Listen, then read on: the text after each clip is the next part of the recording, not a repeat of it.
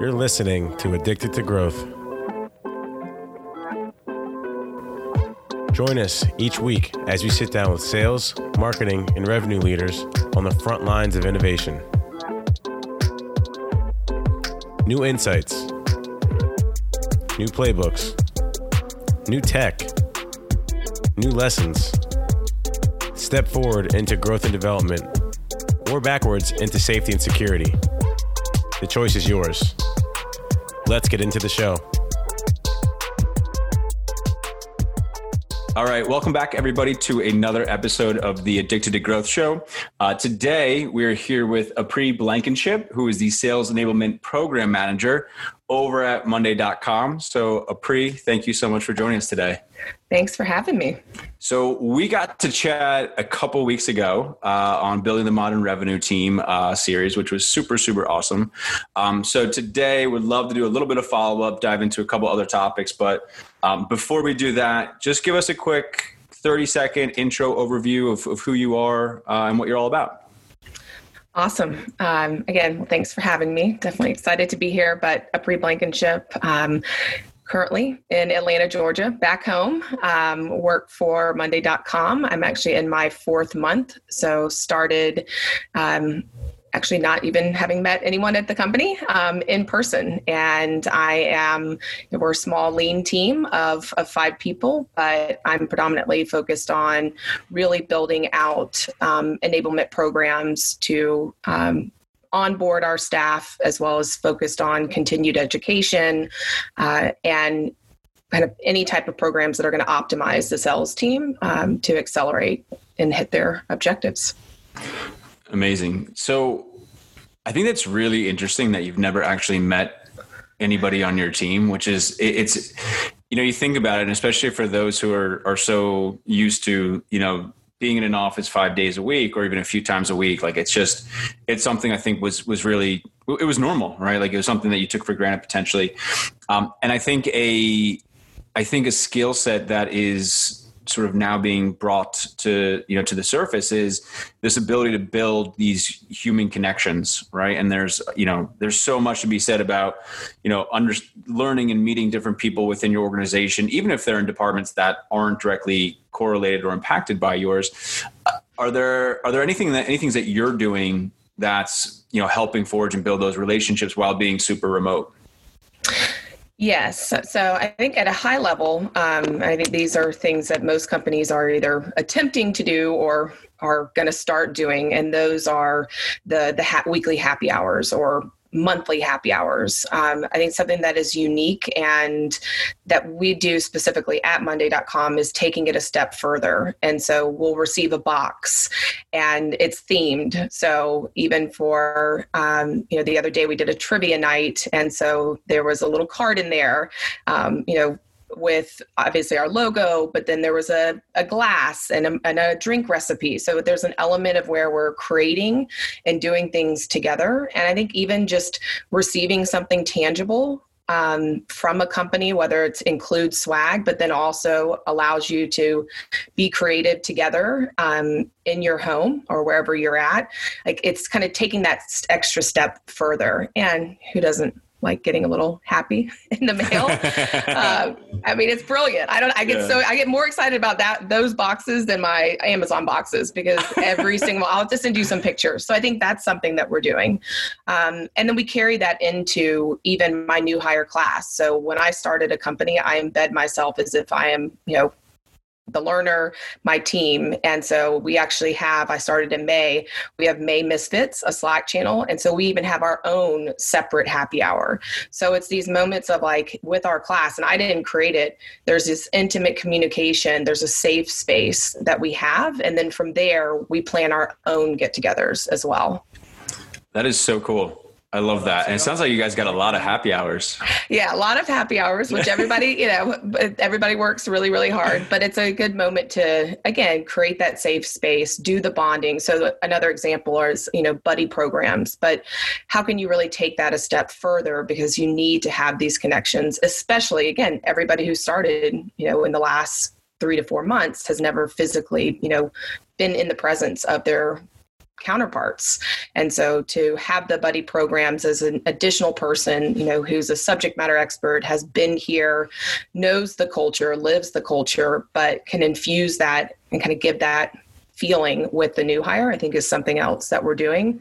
And beyond that, it's really creating just every opportunity that we can to have people working together, and more importantly, functionally. So again, with the new hires specifically in the onboarding, we give them opportunities to do group work. We mix them up. We try to not even have the same roles, because we want people of different skill sets, different backgrounds to, collaborate and work together. And kind of mixing that up as something else, unique that we're doing to really try to build these bonding relationships. And as crazy as it may sound, I think people are likely, I feel very confident they're more comfortable and feel more connected, even working remotely. And as I mentioned, new hires specifically having never met their boss in person. So interesting. Yeah. And I think some of the things that we're finding is, we do once a week, we have a big office wide event, but that's, between 40 and 50 people, but we're also finding ways to do smaller group sessions. We did an online escape room, which was actually pretty cool. The website continued to crash. So the actual escape room didn't really work that well, but in hindsight, it's part of the joke now, right? It's part of it's kind of now hysterical and something that everyone kind of laughs about, which is cool. So you mentioned onboarding. And I think a lot of companies either, look at their onboarding today, and it's just another one of those things that's rapidly, outrageously different than what it used to. So when you sort of were faced with, okay, we have to onboard in this new virtual remote environment, what was maybe your process, or how did you approach the topic? Yeah. So the interesting thing is, because of when I started, this shift actually went from that classroom training, right? So your whiteboards, facilitator, and so that was kind of the number one priority for me coming in. And I actually have built onboarding programs that have been, remote, or maybe the first week is in person, but from a financial standpoint, you had to make the remaining 3 weeks in their first 30 days. And then obviously ongoing training was remote. So that's really where I came in and took the program that was already built and really dug into where are moments that, we can actually create the same type of environment, but really give this blended learning experience. So even though I've done classroom training, there's always been a backup to it as well of some sort of online learning. And whether that be using an LMS system, we specifically use Lessonly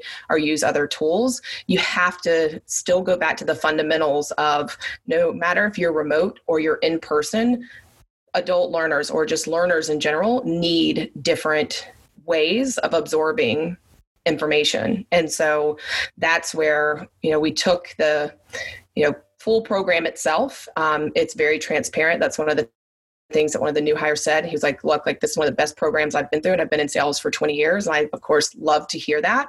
But I asked him why, and that was one of the things that he mentioned. He was like, I love the transparency and I love the blended learning, because it is hard to just sit and listen to a facilitator all day. It is hard. That was one of my challenges coming in. A lot of it was article.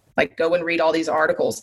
I myself, as a learner, got lost and got off track. And then all of a sudden I was like, oh my gosh, it's 3 hours in and I haven't even gotten through task number 3. I was still hungry to learn, but it was just not a controlled learning experience. So what we did with that was, again, take it and put that online and doing videos, but then more importantly, doing exercises together. So that's where that kind of teamwork comes in. We also, instead of just doing a quiz online, we do live quizzes as a group, and it's kind of like a round robin. And it's interesting because it kind of puts you in this nervous state, but it actually motivated everyone to want to study. And we said, look, you can go look at it, the questions, and we're actually using the tool as we're going through it. So that's another advantage that we have is that with our platform, you're able, as you're learning the tool, you're using it as well. But what they loved about it was, they were motivated to go and prepare for it. And then we would all do things together. And if somebody couldn't figure out what the answer was, depending on what was product training, then it was like a phone a friend and somebody else came in, and then we were able to collaborate in the moment. And that was the other thing, that beyond having a full transparency of what the schedule was, being thoughtful and mindful of not just having all things online, all facilitators. So again, having that blended learning experience and giving them breaks. They know what was expected. They know what was going to be covered, but then more importantly, giving them these opportunities to be quizzed, but in a more creative kind of group. I mean, I think the group element in small groups and then mixing people up has been a huge, it's really expedited, I think, the learning. And again, going back to the culture of kind of building those relationships. I love all things you just said. All of the things, because one of my biggest loves is education, right? And I always talk about this with Kevin, and we talk about it often here. But I think one of the most interesting things about what you just said is realizing that adults learn in different ways. And I really love how you're enabling them through so many different mediums and with the differentiated instruction. Like that, those are words that I typically hear in a classroom, but now I'm hearing them in a sales and a business setting, right? And I think the more people that hear things like this and they understand that learning, even for adults, is hard, right? So when you drop a bunch of grown men and women into a situation and they got to learn this new technology and then also have to deal with all these other things, it's like, yeah, no, your team doesn't understand any of what you just taught them in the last 7 months. So like you're way behind. Yeah, exactly. And I think a lot of it too is, to your point, it's on our end as well, to be adaptive. Like we have to know that the program is never going to be optimized.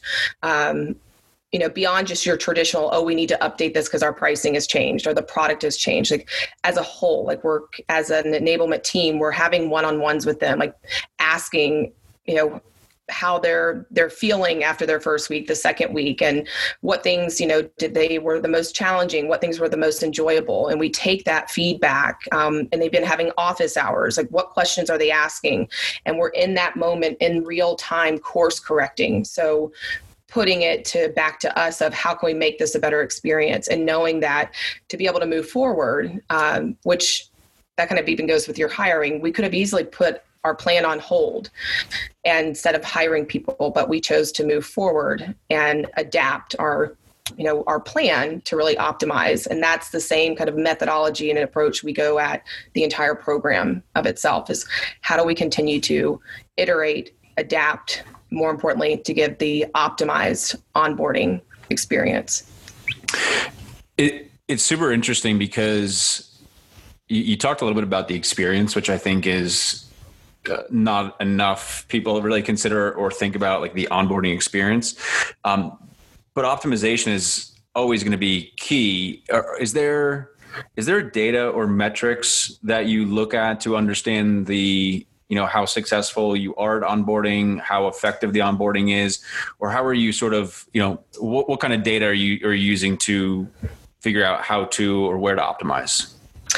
Yes. So again, being 3 months in, that was one of the things of looking back, and we're actually building that right now. So again, happy to share some examples, but that's the biggest thing of, hey, let's even have a dashboard. Let's apply the same things, that transparency, that visibility and encouragement, right? So nobody should ever feel like they don't know where they're at. And so we're using that same that, managers and the leadership team is using, and we're replicating that for everyone going through onboarding. So coming out of their first month, what what are the competencies, like what should we be able to see and how can we track it? So I'm actually building that with my counterparts right now. And that's all the way from certifications to how do we score? Are we all aligned on the scoring? So then we can anticipate any skill gaps. We can hand over this packet to their manager and say, hey, during this, outside of the, just kind of the personality and kind of things that we know motivate them, potential areas to flag, so then they can coach, motivate, and really support, everyone coming through the program. That's customized to that individual. And beyond that, it's really, I want to be able to see and share with them as well, how is everybody pacing? So we're in the process of literally doing that right now. Because, I asked myself one morning, I was like, I don't know how anyone in my class is actually doing until I see a deal come through. But what are the other measurements that we can see with the other account managers, sales engineers, the customer success? Like, we have to be able to do that. And you have to be vulnerable. And when you have those moments of, holy crap, like, we need this, it's okay, but you act. And again, you adapt and you do it quickly. And even if we have to go back and give that to the teams as well and say, hey, we built this, like, it's not just for forward moving, it's also not necessarily course correcting, but making sure that you're giving the same experience to everybody who's still in ramp, is why I mentioned going back to. I was going to say, I think that's super interesting because I worked at an ed tech company, and one of the things that I learned the most about it was understanding exactly where each student was at every single point in time, right? So, for example, you jump into a fourth grade class in Texas, right? You could see there's 10 kids. There's 2 of them below grade level, 5 of them are on grade level, and then you've got another 3 that are above, right? And so I'm curious on like what sort of things or I guess frameworks have you kind of thought about, right? Like, because you got your top performers, your middle of the pack, and then your low performers, right? So have there been ways that you've tried to identify so that way you could kind of say like, okay, for my low performers, these are some of the programs and activities that we do, medium performers, and then high performers? Because I think if you do it that way as well, it's just like building a future framework that at least makes sense for my background, but I don't know if that makes any sense at all from outsiders. It makes perfect sense. And so I think that's the thing of making sure that we're aligned. And then also even outside of the sales teams, with everyone. So when you think about KPIs, are we backing into that? Are we communicating what those are beyond just what your ramp numbers are? Or, if I'm customer success, if I'm doing tickets online, so how many tickets I get to. So it's first you have to define what those are. Everyone has to align on them and also know that there's different things. So you want the data to drive it, but there's other things that as we're doing product training, are we missing questions? Is that the learner? And again, this is the adapting, or is that we didn't ask the question the right way instead of just saying, oh, they didn't do as well on that. And so it's kind of what are their job KPIs that they're measured on, but then also us really identifying, how well did they work in group settings? Were they the one who kind of took charge? Were they asking questions? Was their style a little bit different? And how can we, again, through those one-on-ones, give a better experience? So, I think to your whole point of you have to really define like what is that top, what is the low, but before you even get there, it's what are the things that we're looking for to really accelerate, the performance of this individual. And those are things you just have to tune into in their first week, second week, first 30 days. Because in my experience, as a leadership team, no matter what role they're in, like if you're not aware of those things, then your middle performer who could be a top goes to middle or maybe even low performance because we didn't anticipate and plan and act, to avoid that. But you're still going to have your top and your low, but like at least we can know, all right, hey, like we're they're just accelerated. They're going to get there. So, and if they're not, how can we buddy them with somebody that, will really encourage and support them?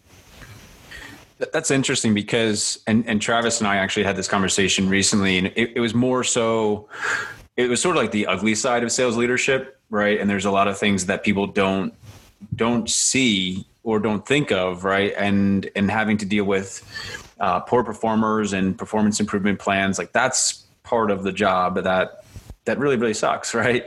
And this could be either at your current job or just your opinion in general within sales enablement. But does sales enablement play a role in, say, performance improvement plans and managing poor performers? Is it sort of a collaborative process with sales leadership?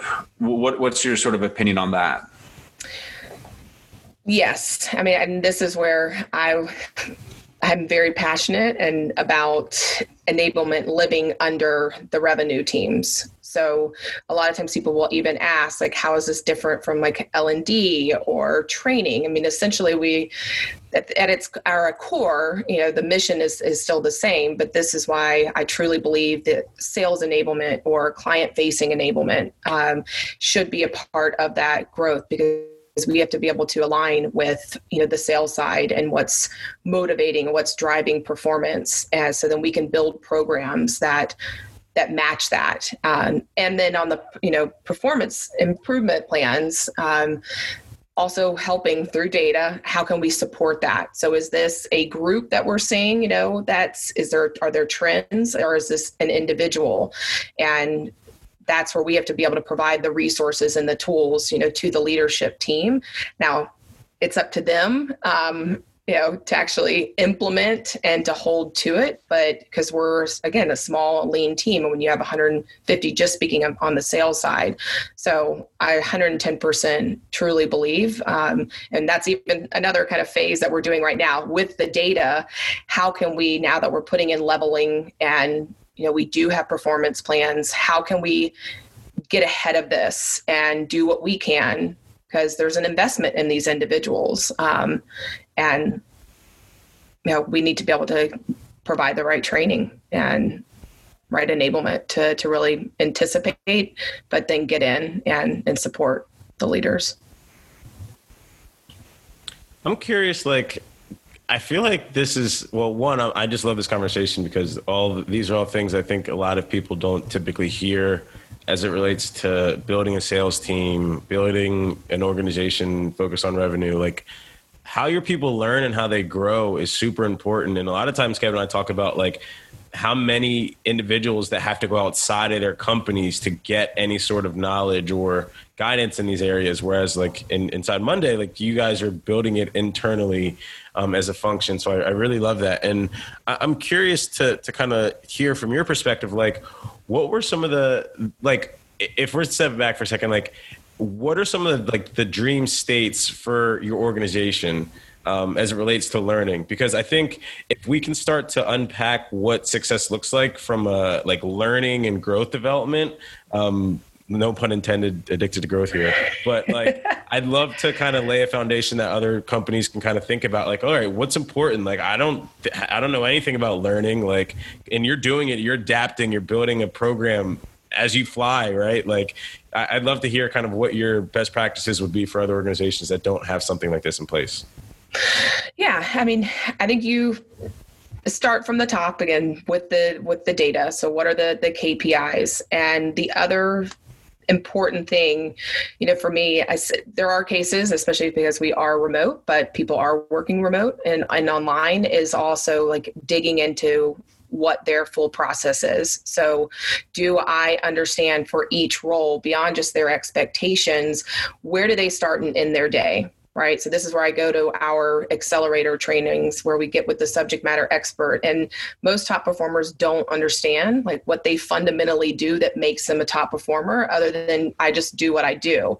And I have to go in and to unpack that and say, walk me through your day. Why do you do that? And that's the other thing as well, and why sales enablement needs to be on, speaking specifically for, client facing, top of the sales, needs to be on that kind of growth or revenue team, because we have to understand, when I sit down or I come out of training, what am I doing? And is whether it's a tool, whether it's product knowledge, whether it's pitch related, do I understand how to do my job successfully? And has it been communicated to me what success looks like? So you have to define what those things are. Again, what's the knowledge? So kind of like pitch, the practice piece, the performance, like what are the expectations? And then outline how do you get from A to Z?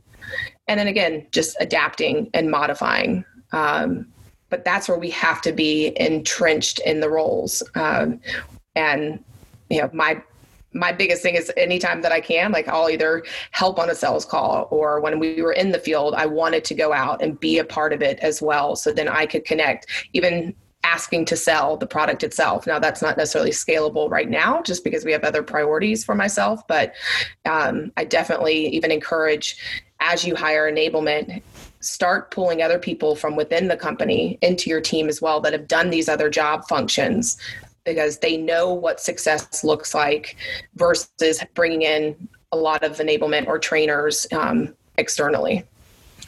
I'm so happy you said that. Like I love when I hear, whether it's enablement, whether it's marketing, we've heard that a lot.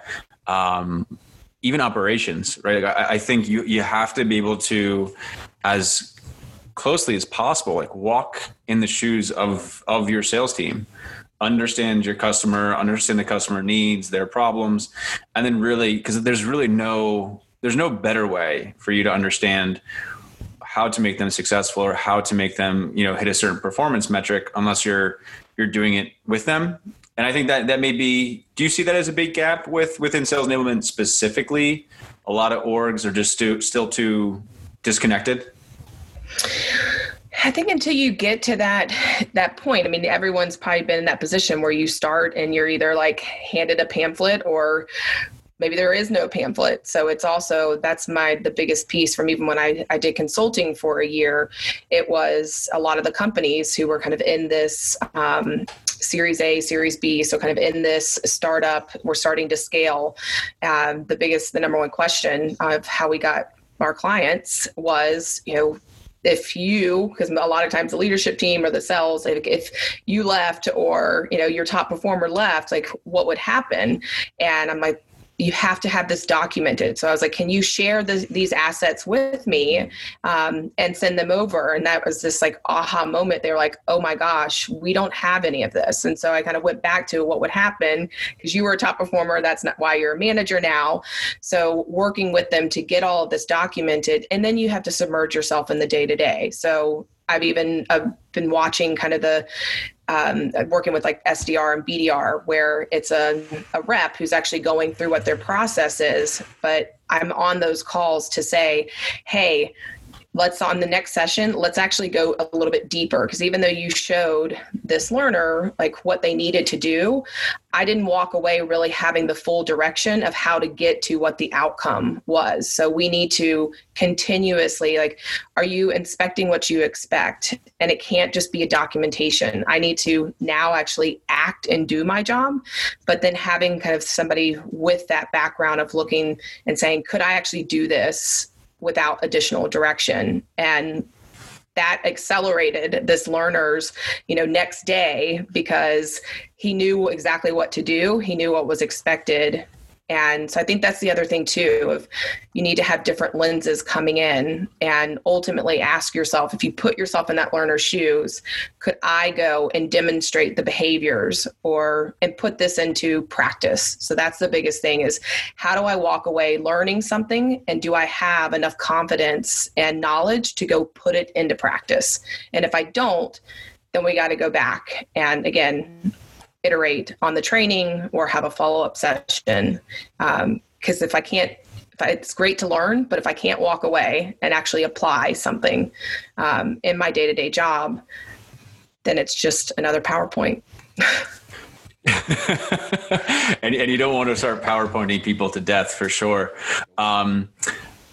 What I've found as well, I don't think salespeople are typically not very shy when it comes to communicating what they need to, succeed or excel and do well within their role. I've also seen that sales enablement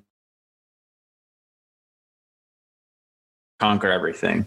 So is there a good process that you have that helps you, prioritize, here's all the requests, here's all the things that we could do, but we have to boil it down to these, maybe 4 or 5 major initiatives. What's that process look like for you? Yeah, that's a really good question, and definitely something, beyond just building your onboarding program. It's also asking, to your whole point. You have to ask where are you struggling, or also where do you feel most confident? There's how we identify our subject matter experts, right? And then also really digging into, thinking about what the different topics are and sending out, gauging kind of what's the sentiment around that topic. So I think it's kind of starting with the leadership team as well. Like, where are we seeing the biggest skill gaps? What are you coaching to? What's working? What's not working? And then from there, also collecting feedback, because people want to be heard. So it's hard to build anything out if you're also not getting just the individual contributor feedback and getting their requests as well. And then from there, it's where do we see themes? What's the data telling us, as well as, who can we lean on, to your whole point. I think that was on the call that we had where one of the sales leaders, was struggling to bring content in. And it's like, you're not in this alone, right? So lean on your team, like challenge them to bring something to meetings. Same principle around the subject matter expert. Like, they're empowered to be doing that. And people are more willing to feel like vulnerable to ask or to admit where they're struggling or where they specifically need help, because it's their counterpart. I could sit there and say and do it and take them through a presentation, but it's more valuable if I help guide the conversation and empower this individual seller to help those that are on that call. So then again, they're not just walking away learning. It's, I can put this into practice. And I love the fact that they used my example that I submitted in that form, right? And so that's the whole thing, is you bring that FAQ to life, versus a lot of times you'll do a training, your learning outcomes may be on point, but then you do a follow-up survey. Do it before, embed it in, and then do a follow-up, office hours of what else can we do, share successes after the training. Like, what did they put into practice that actually worked? And it's kind of just rinse, repeat.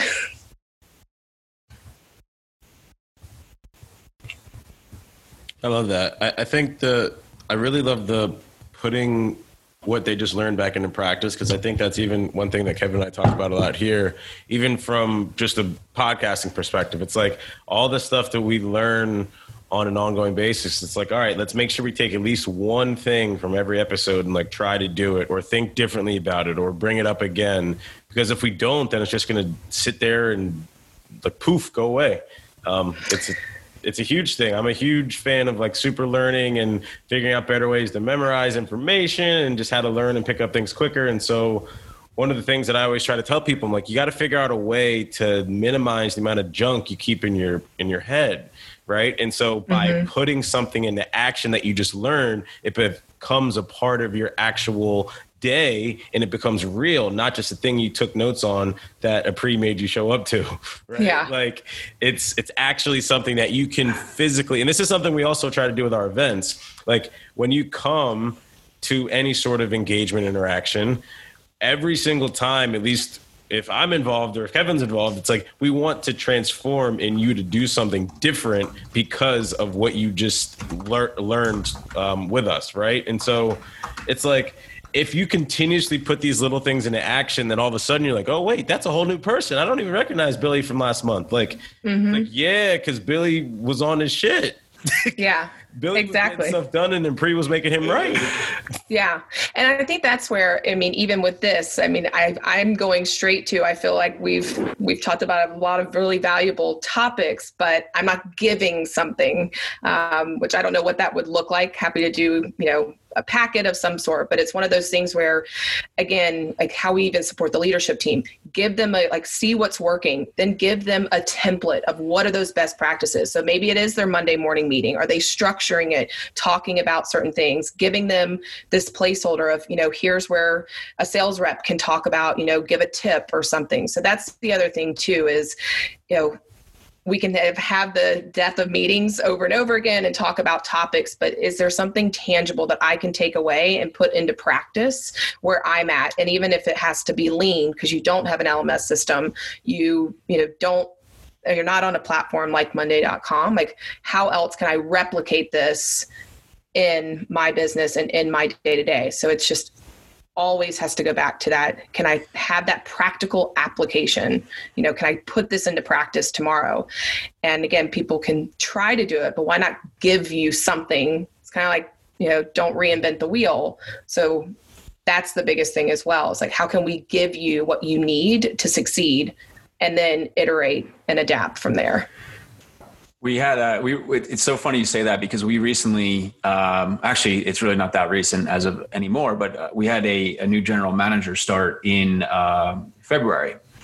And one of the super simple but most impactful things she put in place was a meeting code, right? Like, here's how to make your meetings super, super effective.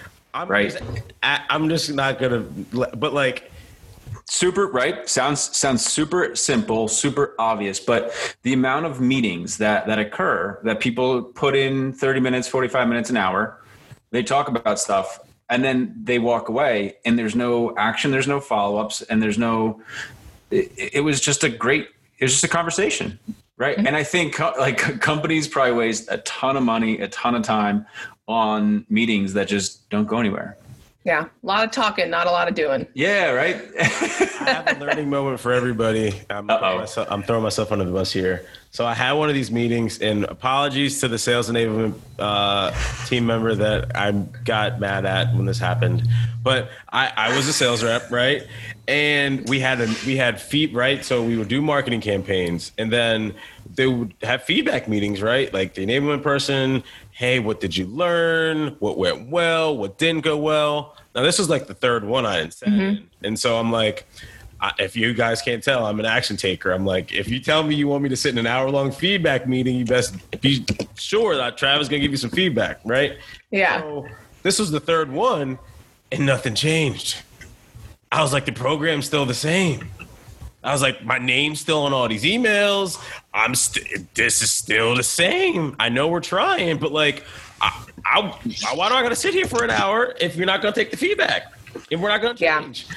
And so on one end, like learning moment, like, hey, like if you're not changing things, like you might create, angsty sales reps that like don't want to waste their time coming to a meeting. But then on the flip side, like when you have an early person that's in this role that's trying to build a platform and a program from scratch, right? Like you can't be mad at her for trying to do her job. Yeah. So like learning moment for everyone, but also at the same time, I'm like, I've been in the meetings, but then I've also seen the other side where I'm like, ooh, we didn't even have this set up yet. And I got mad at you. But now I'm like, sorry, I wish I knew this then, but that's why we're here now. Yeah.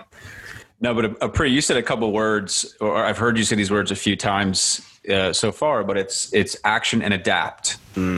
Right. And again, it's less, again, it's a lot less words, but I think people just want to see action, and they want to see constant optimization or evolution of the ideas or the programs, whatever the case is. That's what a lot of people are looking for. We know, again, I think if you get into startup world, people know what they're signing up for, and it's very much hey, we're going to figure this out together. But I think people want to see that type of action and adapt throughout the process. Sales enablement, I think, is also a function, a role, a job that's getting a lot more attention, a much bigger spotlight, being brought to the surface much, much more. What was it about, maybe it's yourself, your personality, what was it about sales enablement that kind of drew you into it and kind of got you on this path of like, yup, this is where I want to be? Yeah. So, I mean, I would even say when I got into training in L&D, it was actually my boss at the time, Carlos, I'm still very thankful for him. He was the one who encouraged me to go out for the job. And I said, really? I don't know about that. He said, well, they want me to do it just because of, my skill set. But unfortunately I couldn't do the travel. So I would be splitting between Georgia and being in Atlanta, where we had a call center, and then going to New York. And he said, I couldn't do that with the family. I said, well, he said, but Apri, irregardless of my, not taking the opportunity, you do this, like, this is ingrained in you. And I said, well, what do you mean? He goes, well, because ever since you started, like, you got the top performers on the phone. Like, one of them was like, you would say, oh, he was like, I got to go feed my kids. I'm like, okay, well, can you come back? He said, but he's like, it was hard to take away that time, but she was so passionate. So I was so eager to learn, like, what does success? So that's, again, me just jumping in and working with top performers, having them walk through.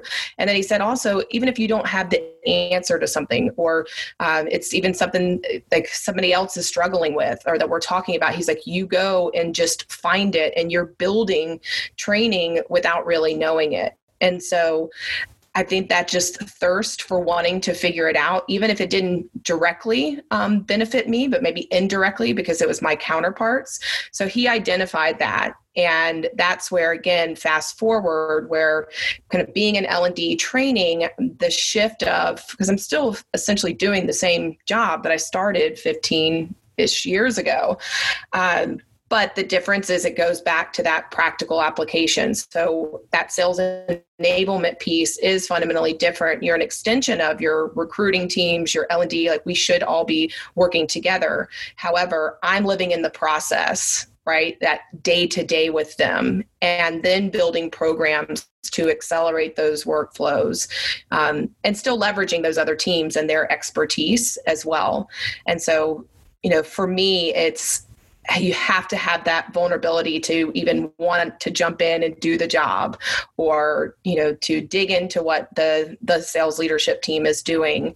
And without doing that, then you're just building kind of just a flat program, which this is, again, around that practical application. It's that pitch process. Like, when I know what their day-to-day should look like, and then really unpacking each individual and each team, you're just going to just continue to layer value and optimize any program that you build. Yeah. That's sales enablement to me. And I love when people ask me that question of what's the difference. I mean, at its core, we're still looking for the same outcomes, but it's the same thing as like when marketing hands you, a new deck, you got to salesify it, as I used to call it, right? Because we know the day to day. That's different from your HR, recruiting, L&D teams. Like, they know what needs to be taught. However, again, it's that practical application of what I need to do, like, in my day to day, that we're submerged in on sales enablement or client facing enablement. Yeah. I mean, honestly, it sounds like a theme from a few leaders that were also on here. It's this idea that, like, sales enablement, it's not like it's standalone thing. It's like embedded. It's almost it's a piece of the DNA. And that's how a lot of them have been kind of describing it, similar to what you just mentioned. Right. So I think the shift is already happening, at least with the innovators that we have on the show. Like you're not like, oh, we sit here. It's like, no. We are up in the core of the org. Without us, like, it's a wrap for y'all. Yeah. I'm with you, man. I think revenue is a team sport, right? I think having these like siloed departments are going to be like more and more dissolved, right? Like, I think it's going to be a lot less of throwing headcount and quota at growth, and it's going to be a lot more at support, like the supporting cast. Wow, we're so dumb, bro. We're so dumb. Why we It's going to be called revenue. Yeah. I'm serious. It's going to be called revenue, and this is my prediction why. It's like, think about what we've been talking about. Every single person. What was the last series about? Revenue-driven marketing. Mm-hmm. Revenue-driven enablement. Like, everybody's like rolling up to revenue, sales, marketing. What are they focused on? Revenue. Why don't we just call it the revenue team? Yeah. Well, it's all an extension. Like, the best compliment or question that I am asked is, what do you not do? Yeah. And the reason for that is because I'm working with legal counsel, because they don't know salespeople and salespeople don't know them. And they only meet at this intersect, speaking of revenue, when something's at, procurement or, red lines, and there's a lot of emotion and frustration. And that pisses a lot of people off, but I know the sellers themselves. So I can say, hey, that's not how she meant to come off. And this is where contextual conversations you have to be wary of. And like I said on the last call, pick up the damn phone. But I was able to like look at both sides of it. And then also, if they're legal, like they don't use the tools that we have. So also making sure that they knew how to anticipate what was coming down the pipeline. Same thing with your biz ops or sales ops teams. Yes, you're building this because in your mind, this is where your technical expertise comes, but do you know what this ends up transforming into in their day to day? And so that's where, but if I don't know what that day-to-day is, I can't then go back. It's the same reason of when we started using iPads in the field.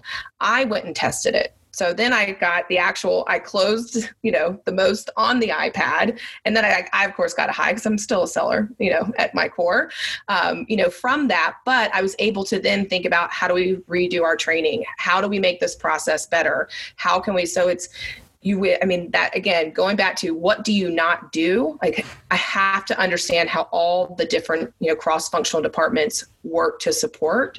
And that's how you're going to best streamline your workflows and just cross-functional like department relationships. Pick up the damn phone. I love that. So you said something earlier about building the programs with your people.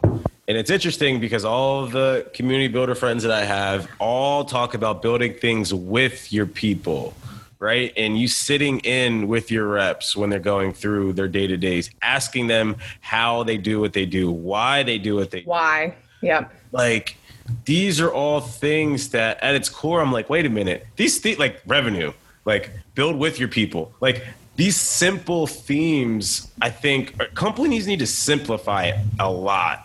And like starting with build whatever you're building with your people, start there and make sure you're focusing on revenue. Like that build. Yeah. That's it. Like there's no epiphany here. It's like, no, like you take the companies that are doing it well, talk to their people often.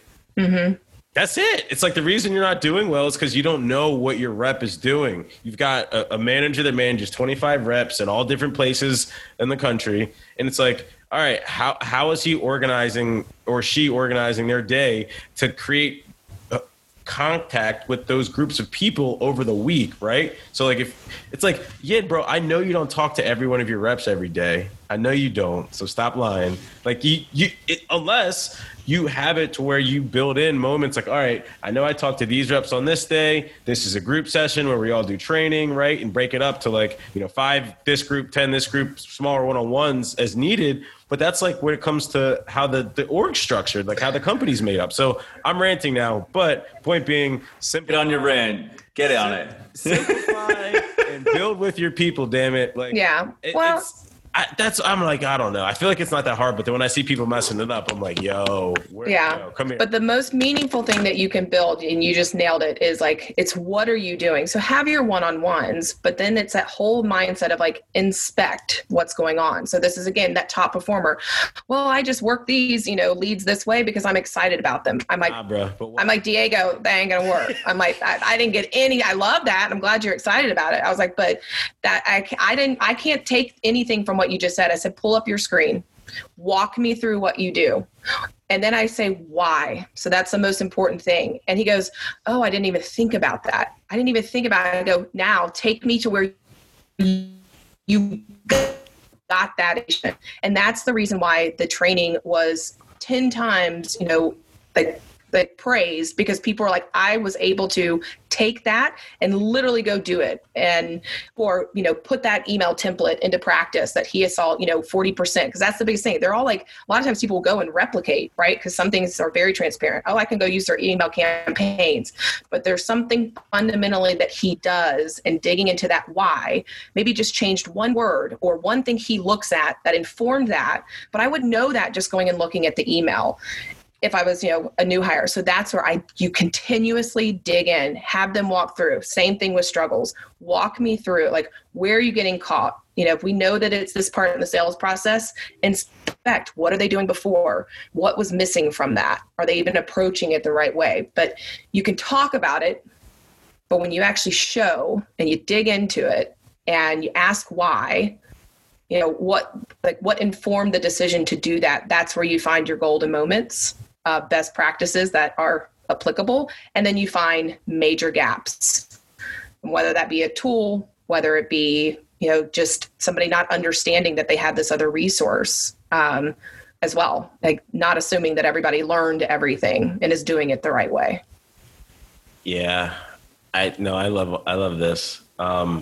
I think like one of the biggest things one, thanks so much for this conversation, because I've learned. Thank y'all. Where can people connect with you if they want to learn more about your learning passion and all things sales enablement related?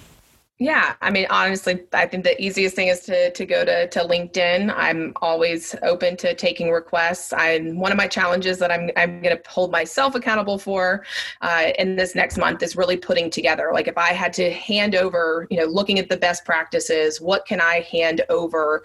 And maybe it's even a future podcast, or we can even do, some different event, but exactly, just something. And it's like, and here's what I do, or giving examples, because again, we can talk about it, but I want to make sure that I'm giving examples of this. Cool. The application. I know it's like hard for me because we're all passionate about it. We're all like, it's stoked about the conversation, but I'm like, I want to give something. So that's my challenge.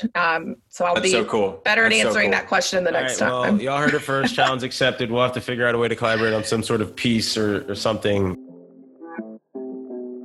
Thanks for listening to Addicted to Growth. If you learned something new, don't be shy. Let people know. The best way to learn a new skill is to practice, day in and day out. Go execute something you just learned this week with your community. Until next time.